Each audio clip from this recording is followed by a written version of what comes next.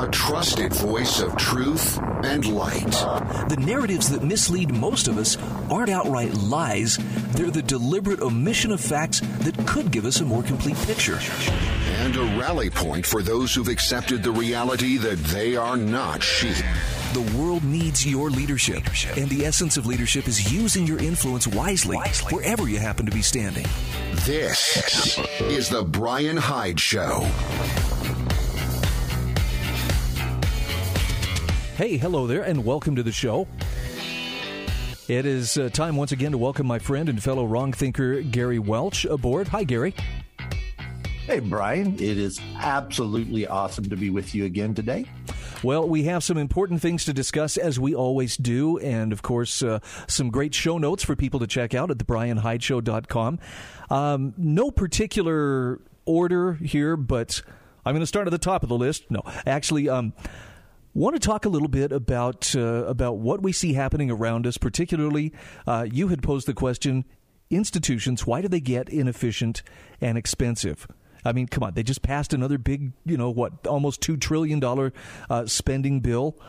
And we're told, at least by the politicians who passed it, hey, this is helping people. This is lifting people from poverty, et cetera, et cetera.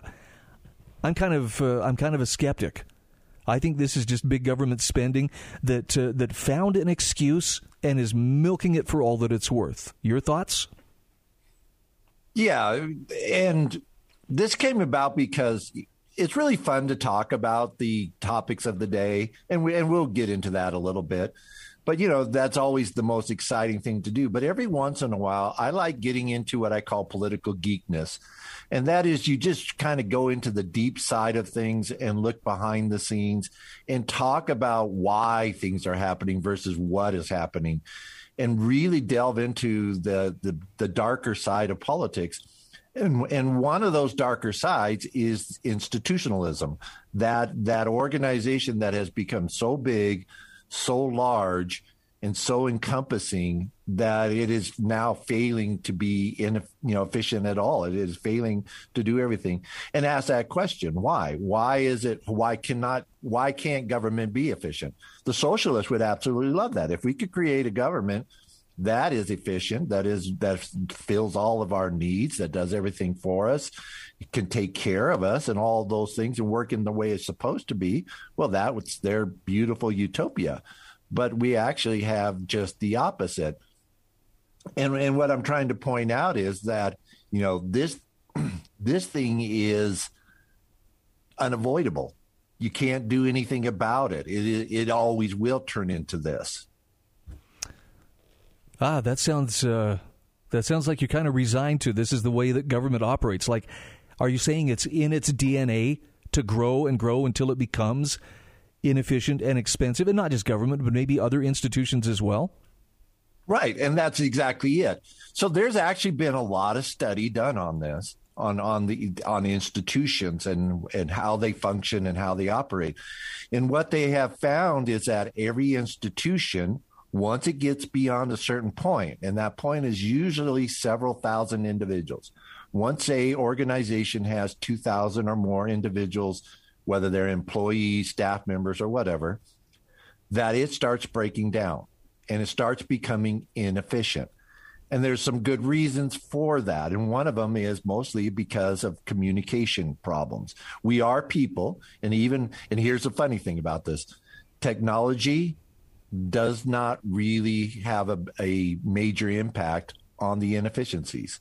Even though we have all these great computers, great communication devices, all these things to make us more efficient, the reality of it is, because of just the nature of human beings and how we communicate with each other and how we interact with each other, after several thousand people are into this institution, it does not matter what it is, whether it's a business, a church, a government organization, nonprofit, it does not matter. It starts breaking down, and all of the inefficiencies start coming into it. So is that necessarily a bad thing? To recognize it, it sounds like it's almost according to a natural law. Is it good that sometimes government becomes, or again, I'm using government, but that institutions themselves become less efficient? No, not at all. And that's the problem is so, you ask why. So then why do we do this? Why do we go through this where we have, large church organizations, large nonprofits and national governments that are very, very large? And that because we are creatures of control. And that's really the issue. The only reason for having a large institution is so that people on the top can control it. And they feel like they need to control it, which is one of the problems with a large institution, is you have a small group on top trying to control everything. And the more they try to control and the larger it gets, the less control they do have. And then they start introducing the bureaucracies and the inter-level managers and all these things to maintain it. But by and large, the larger the organization gets, the institution it gets, the worse it gets. And the less it's able to deliver on services, the more expensive it gets to deliver it.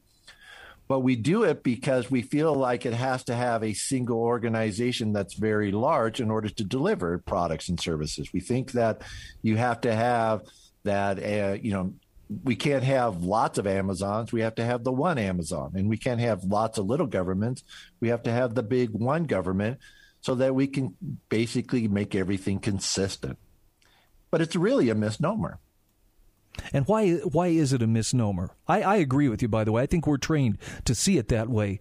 But what are we missing? So here's the really cool thing. Our founding fathers figured this out. I always talk about these guys, and my philosophy is always on one side of it, we deify them and we try to make them more than what they were.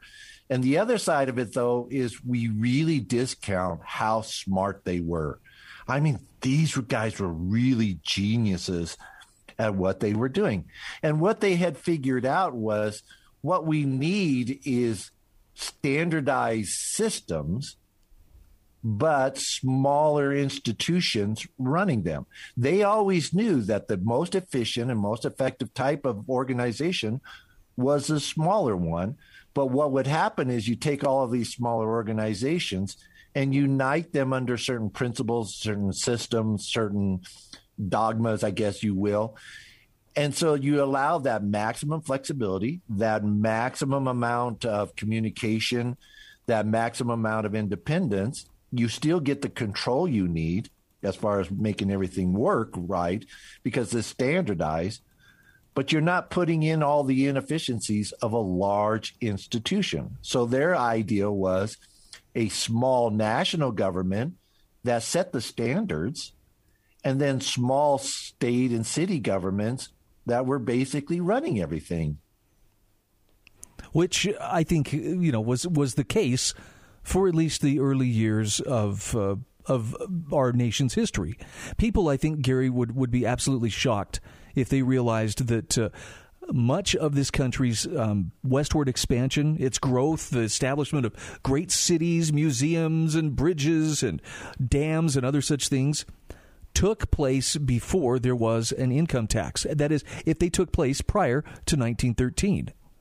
But people can't imagine. Well, how would we ever fund anything today if it weren't for the income tax?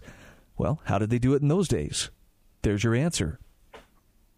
And so one of the things that we have always discussed about is you have to understand that currently, right now, we live in a socialist government. We do not live in a capitalist government. We do not live in a constitutional government. We live in a socialist government, and we've been raised. There's not a person alive today that was not raised in a socialist government. And so we accept this as the standard. Oh, this is the way things are supposed to be. And that's what I was wanting to do in this show, is break that little paradigm and say, no, not at all. And as a matter of fact, this country was developed to be just the opposite. Is this going to be a hard sell for people who are just, who aren't looking for a reason not to believe in the institution or the system as it is? It is. It's going to be a paradigm shift, but this is one of the reasons why I thought this is a good topic to talk about, because as wrong thinkers, that's what our job is, right? We're the paradigm shifters. Well, I'd like to think we are. I want to believe that we are. Sometimes, though, and Gary, you've been in this longer than I have. sometimes I feel like, our progress is almost imperceptible. It's very, very minute. That doesn't mean I'm ready to throw in the towel, but we see an awful lot of effort that oftentimes doesn't seem to produce a lot of return, if that makes sense. Well, my philosophy is always replace the idea with a better idea. Nice. And we're going to talk about some of those better ideas just the other side of these commercials. Gary Welch is my guest. We will be back in just a moment.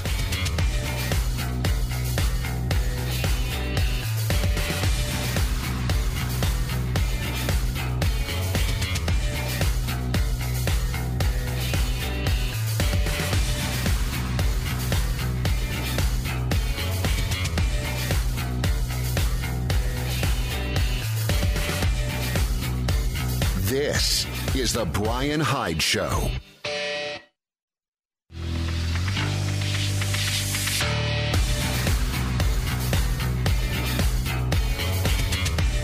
This is the Bryan Hyde Show. All right, welcome back to the show. Gary Welch is my guest. And yes, we are engaging in Wrong Think today.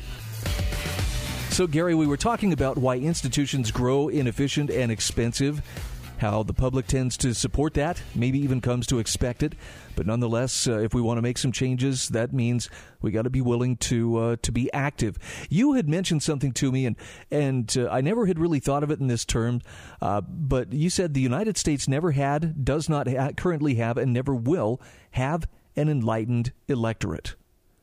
Tell me why that is. Because there's a very small minority, a very, very small minority of people that are interested and feel strongly about politics. And so let's go back. Let's go into 1820. You're in 1821 America. Let's look at the dynamics of what was happening in that world. You had very bad communication. Travel was very slow. Most people did not go outside their village. They lived and died within a 5-mile radius, and it was very difficult to go outside of that 5-mile radius. Things happening in Washington, D.C. were not being communicated to you in upper New York State and in New Hampshire. You were just not really getting that information. It came to you. There were national newspapers, but they were getting to you weeks later. The vast majority of the population didn't even read. They had no ability to read anything. And so they were getting their information very piecemeal, and very little. For the most part, back then as today, in fact, I would say today we are more aware than what our predecessors were. We are more politically aware and politically astute. But here was the thing. They didn't care. What they were worried about was getting the crops in, getting the farm out, taking care of paying the mortgage and doing all these things of daily living, working with my neighbors, getting these things done. And politics was just something on the side.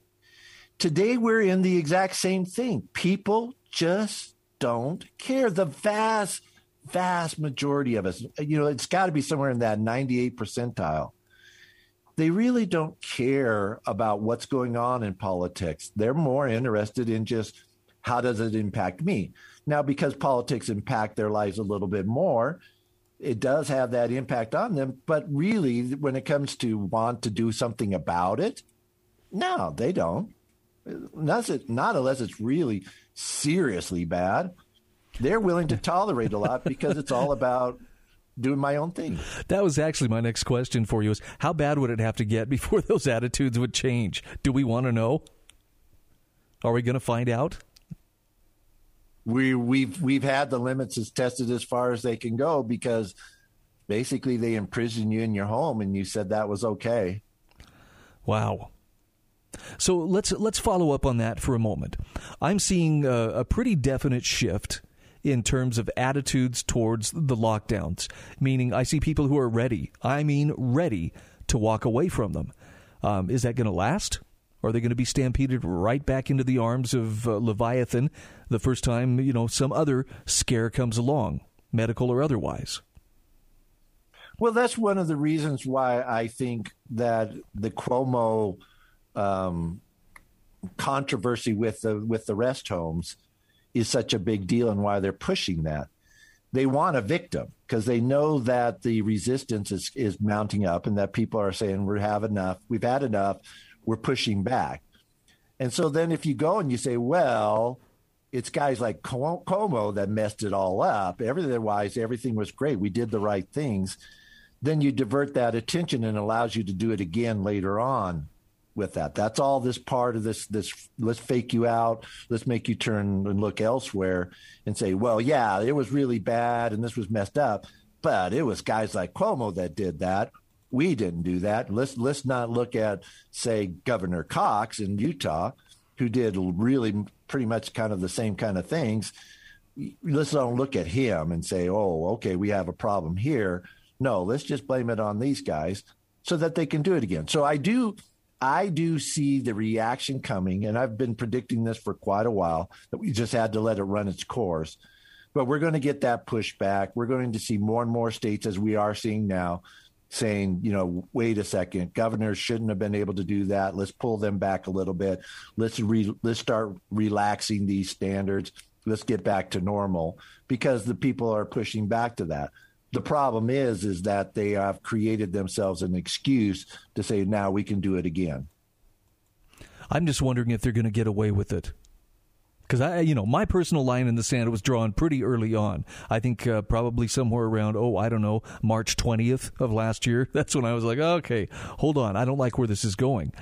But man, it's been almost a year, and for every person who has come to the realization that this is not sustainable, this is destroying businesses, it's destroying lives, it sure seems like there are a lot of folks who have, I don't know what the right word is, assimilated or adapted to where they're actually comfortable with it. Case in point, I was out and about this last weekend, and I really thought I was going to encounter more people who were like, finally, we don't have to mask up everywhere. No, I'm guessing 98% compliance just about everywhere I went.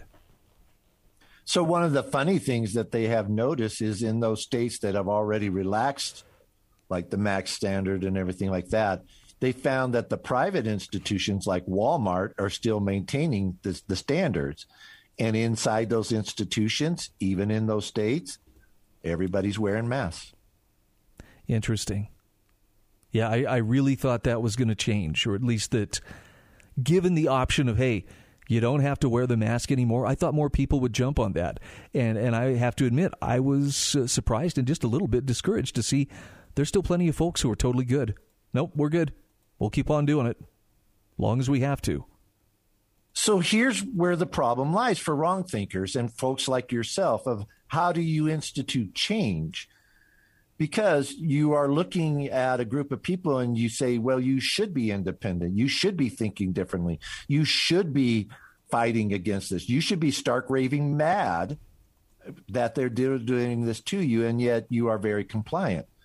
And the reality of it is, human beings, by just the nature of who we are, we tend to be compliant people. We want to get along. We want to be, all together, all the same, kumbaya.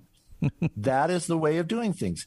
And what it is this is what the politicians have understood, is we are looking for leaders. And there's this mentality like you shouldn't have leaders. You shouldn't have people leading you to do things. You should be able to do it on yourself. Well, it goes back to they don't care. They don't know. They just go along and get along. And what we need is good leaders. We need leaders who are going to lead us into the right things, into freedom, into liberty, not lead us into tyranny. And the problem is that tyranny tends to breed the leaders in our country. Yeah, I can't disagree. We need the leaders. The question is what kind of leaders, and the people. I'm gonna step on some toes here, Gary. The people who seem drawn to politics, the ones who wow, this is for me, almost always are the kind of people we really shouldn't be handing power to and saying, go make good use of it. They want it too much, if that makes sense. But yes. But on the other hand, the leaders who would be principled, that would be willing to stand where they need to stand and not impose things that are unnecessary, they seem very few and far between. Maybe when we come back, we can talk about this a little bit more. I don't know. I'd like to use a couple of examples of people within our home state of Utah. Senator Mitt Romney being one of them, Governor Spencer Cox being another. These guys are both hugely successful politicians. And if it sounds like I just complimented them, I didn't. So we'll come back to that in just a few moments. Stick around. We'll be back with Gary Welch right after this.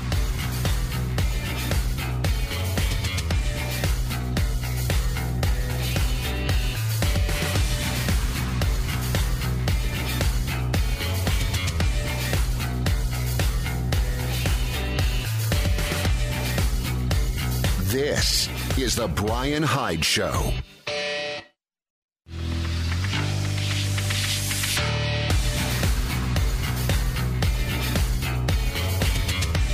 This is the Bryan Hyde Show. Hey, welcome back to the show. Our program is brought to you in part today by Monticello College, Landmark Risk Management and Insurance, also by Pure Light. You want to talk about some fascinating light bulbs. I'll be telling you more about them, and HSL Ammo. Gary Welch is my guest. We were talking about, among other things, how do you actually drive change? And Gary, I'm still reeling a little bit from the concept that I really can't argue against, that the citizens of this country are not going to rise up and end the corruption and scandals. And it's not that they don't recognize something's wrong when they see it, but something makes them very reticent about doing anything to actively change it. And so this is kind of where I was driving this conversation, in that we're so afraid about, the people. No, they're just going to follow along. And here's my point to this, exactly. They are going to be just as accepting as a pro-life leadership. If we created pro-life leaders, put them in place, and pro-life leaders would follow their agenda and truly promote that agenda, there would be no major backlash. They would simply accept it as part of the new status quo. This is the new way of doing things. This is the way that society is, and they would accept that and move along with that. And we would have a better society because of that. And once they've adopted it and accepted it, they would see for themselves how much of a better society. Look at racial America. When we were racist and we were having these, issues with racism, once we adopted it and once it came in, and it was a little bit pushed on us, this is where they can get away with this. Hey, we have this enlightened elite approach because we have to push this onto you. But once they accepted that, then it became part of our society, and we saw it was for the better. But this whole thing, we cannot, we're not going to be able to push our agendas, these liberty-based, freedom-based, conservative-based agendas, because the people are not going to accept it. My philosophy is just the opposite. Yes, they will. You just got to stand up, and you got to have the leaders stand up and do it and push these agendas, and don't just concede to the liberals that they're going to win. I think you and I have talked before about how hard it is to get good people, and I'm going to define good as principled people, to engage in politics. I mean, it's not just a matter of, well, it's expensive. It is. It's time-consuming. Yes, it's that too. More often than not, I think what keeps people out of it is they don't want to undergo that microscope, which every person who runs for political office does. And if you pose any kind of a credible threat to the status quo, my observation is those are the people who are, deepest under that microscope and being examined and hauled out for, being pilloried in public. And this is where the two subjects we were talking about, the institution and then the leadership of that. When you have a corrupt and an evil institution that is built upon an enlightened elite approach, that we are the enlightened elite, we'll tell you what to do, and if we want your opinion, we'll tell you what it is. That approach that attracts the leaders who are attracted to that are just exactly those sociopaths that are really wanting to be a part of that institution. And it's a catch-22.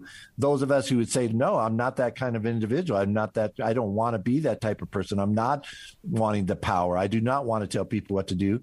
We tend to not want to be a part of that. And there's the problem. So you have this catch-22 dichotomy. And what we have to do is break the paradigm. You have to break down the dynamics. And this is where we've always talked about getting back to those smaller institutions. I've always go back to this. You start the fight, you win the fight by going into these smaller institutions and making change there, becoming the leaders there, creating the dynamic change in your cities, in your counties, in your school districts. And then you start moving up the chain and start tackling the bigger status quo. So is part of the problem that people are looking for change way too far up the food chain? In other words, we want it all at once. We can just get one person in there, everything's going to change. It doesn't happen like that, though, does it?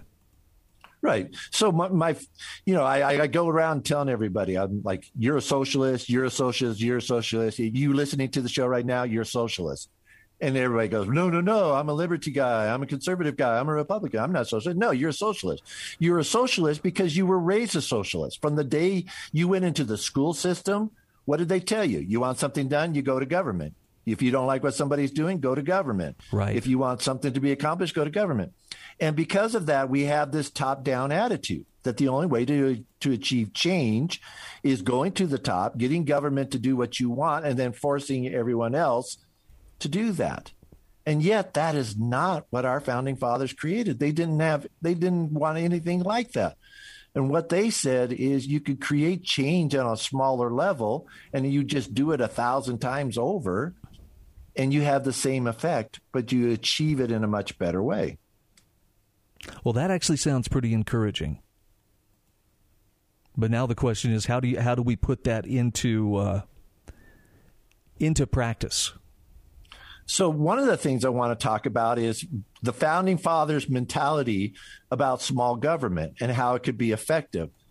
And that is that you take these smaller governments where they are efficient, the communication's better, the communication with the public is better among each other. You take all of these great things about these small institutions, but you combine them together. And let me just give you like one quick example of how this would work. Let's look at education. Right now, we go, well, we need all these millions of dollars that come from the federal government for our schools. How are we going to function without all of these millions of dollars from the federal government? But the problem is the federal government always comes with strings. You are going to do Common Core. You have no choice in the matter. We're not going to let you decide what you want to do, what's the best education for your kids. We're going to tell you what it is. And if you want our money, you got to do that. Well, that's top-down socialist thinking, and that's where we're all stuck in. Well, we're going to change this. We have to go back to the top and get them to change there. No. What you do is at your state and school district level, you reject that. You do say, look, we don't need you, and you combine together. There is nothing in our Constitution, for instance, that prohibits states from getting together and forming regional state organization. We can form a state education that is all 50 states, and all 50 states agree. It says, hey, we're going to have this education platform that we're going to work with. But the advantages is that we would still run them at the local level. And if you don't like it, you bail out. You just say, look, you guys are now, you're saying I got to do this Common Core garbage. No, I'm out. See the big difference? I do. Now the question is, how do I help others see that and recognize that is the better way? That's what I wanted to be the wrong thinkers to those of you who call yourself a wrong thinker and a liberty-minded individual. This is the better idea that you have to say, look, top down doesn't work. In fact, it has all of these problems with it. It has to be a bottom up. And we can do this by banding together in these smaller institutions and working together, not saying, hey, we need the feds for everything, but saying, you know what, really, we need the feds for nothing. There's really nothing we need the feds for. No, I wish And I think you nailed it as far as, so why do the states, if they realize this, wouldn't the states want more control? And I think you nailed it when you said, not if it comes at the expense of those federal dollars, because they want those dollars. That's money they don't have to try to raise through, taxing their own citizens. That's money that I'm sure they view as free money. Well, it's just free money. All we have to do is just reach out and take it. But like you pointed out, it never, ever is provided without conditions and strings that, okay, but if you're going to use this, you have to use it in this way, and you'll be beholden in this way. And I don't know. I think that's one of the things that has kept, my home state of Utah so in line with so many federal guidelines. It's not that Utah doesn't have a strong bent for freedom or, for that matter, the capacity to solve many of its own problems. I think it's just that easy money.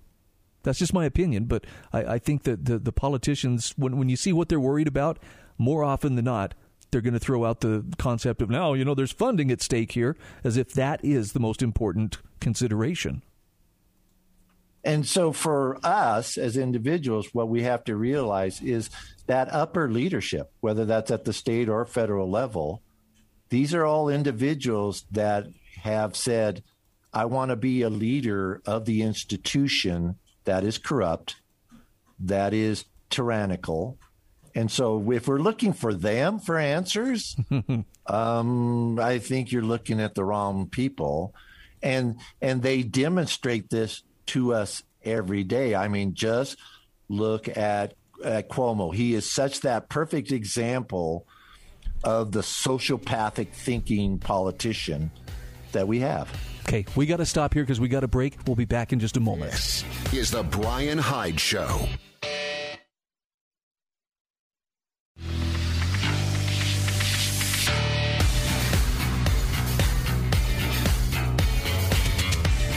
This is the Bryan Hyde Show. Hey, welcome back to the show. Gary Welch is my guest. We are engaging in wrong think, in case you hadn't noticed. And Gary, I want to talk to you a little bit about you had mentioned Governor Cuomo and how it started out as accountability. I mean, we learned, and I'm not just, opining that, he may have had a hand with some deaths of nursing home patients. No, it's clear. He ordered infected patients into nursing homes in New York. And even when it was shown that the death rate was skyrocketing because of the residents, the people in the most vulnerable category for COVID were exposed as a result of that order, his health people hid those statistics, hid those numbers, because they were worried that, if the Republicans get a hold of this is going to cause trouble. I mean, that's an outrage. That's, for all the talk about figurative blood on the hands, that's a person who had direct responsibility for something that took a lot of people's lives unnecessarily. But that's not what we talk about when we talk about Andrew Cuomo. We're talking about the fact that he's been accused of being handsy or overly, I don't know. He's been overly friendly with female staffers. And so right now the hashtag Me Too movement is chewing him up and spitting him out. But it's not just Cuomo. You were mentioning this applies to a lot of other politicians as well. It absolutely does. It's part of the breed that we have developed and cultured. And again, the institution draws these type of people to it. They are all sociopaths. And here's the thing that I want to point out about Cuomo.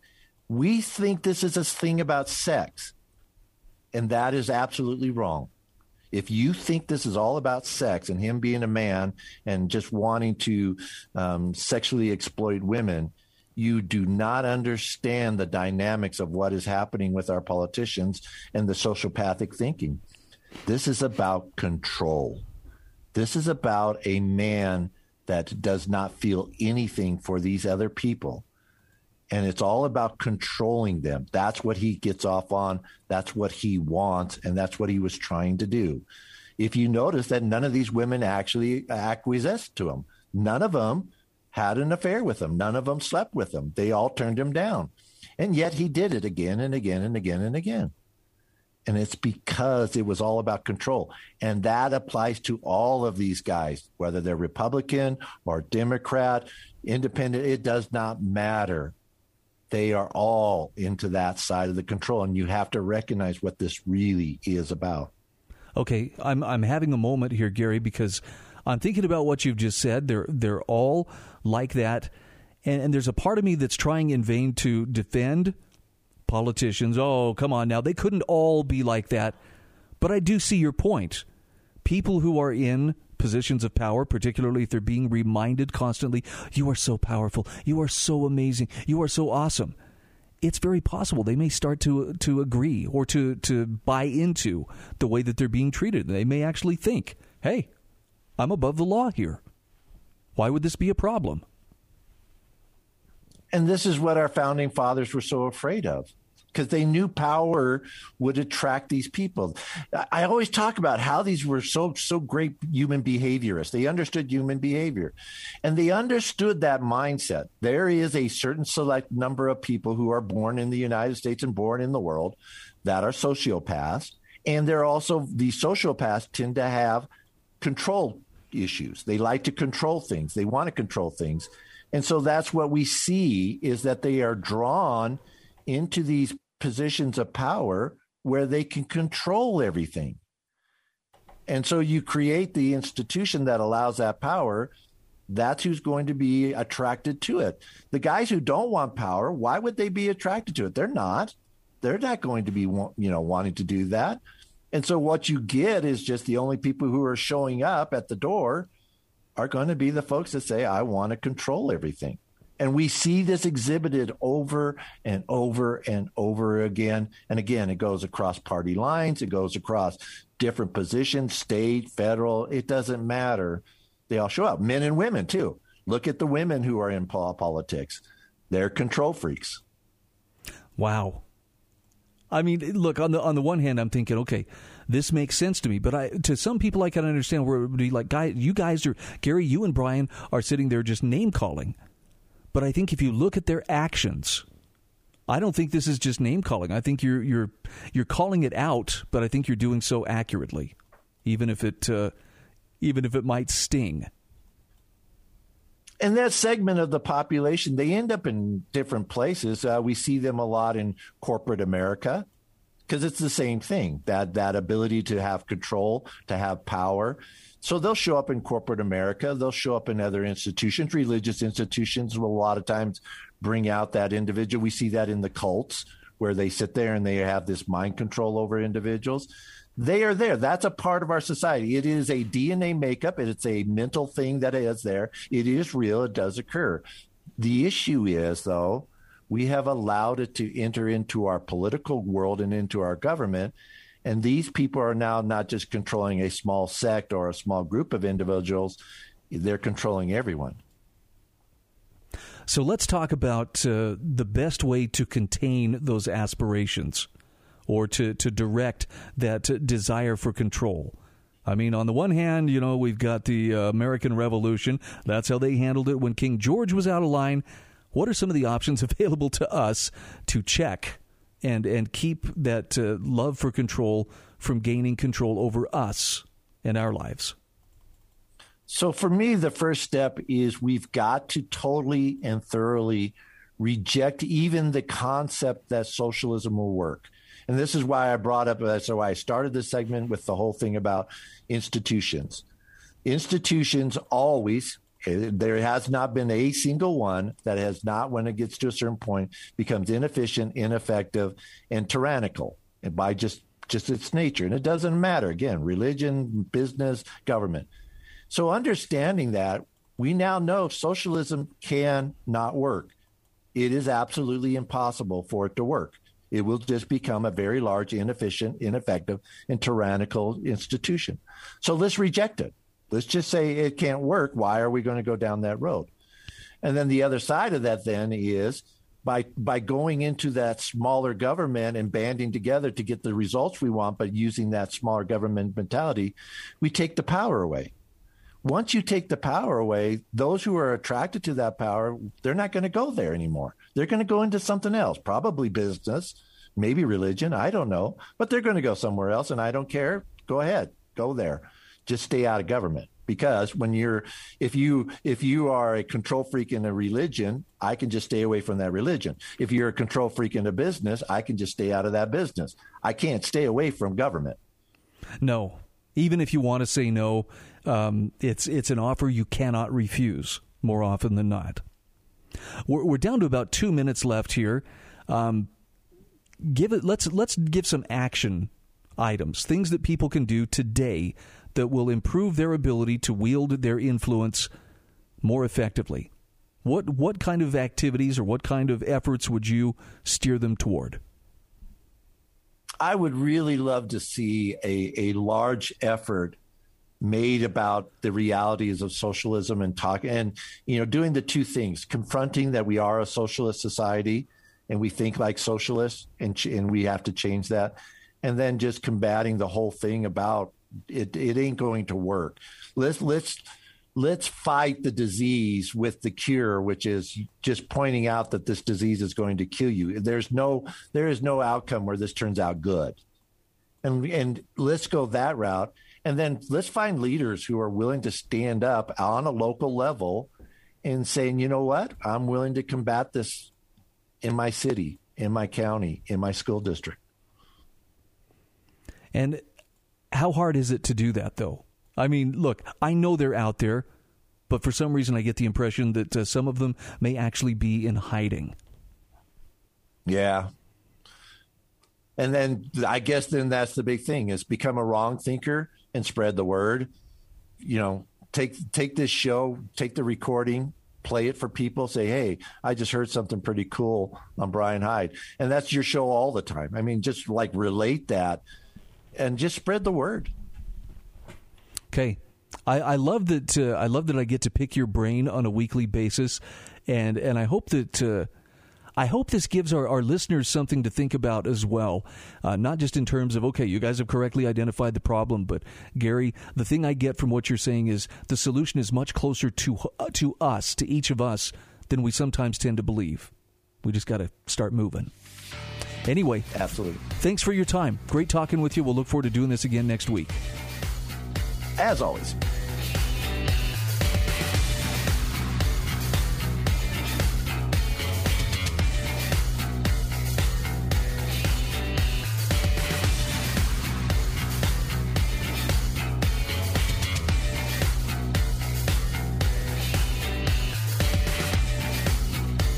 This is the Bryan Hyde Show.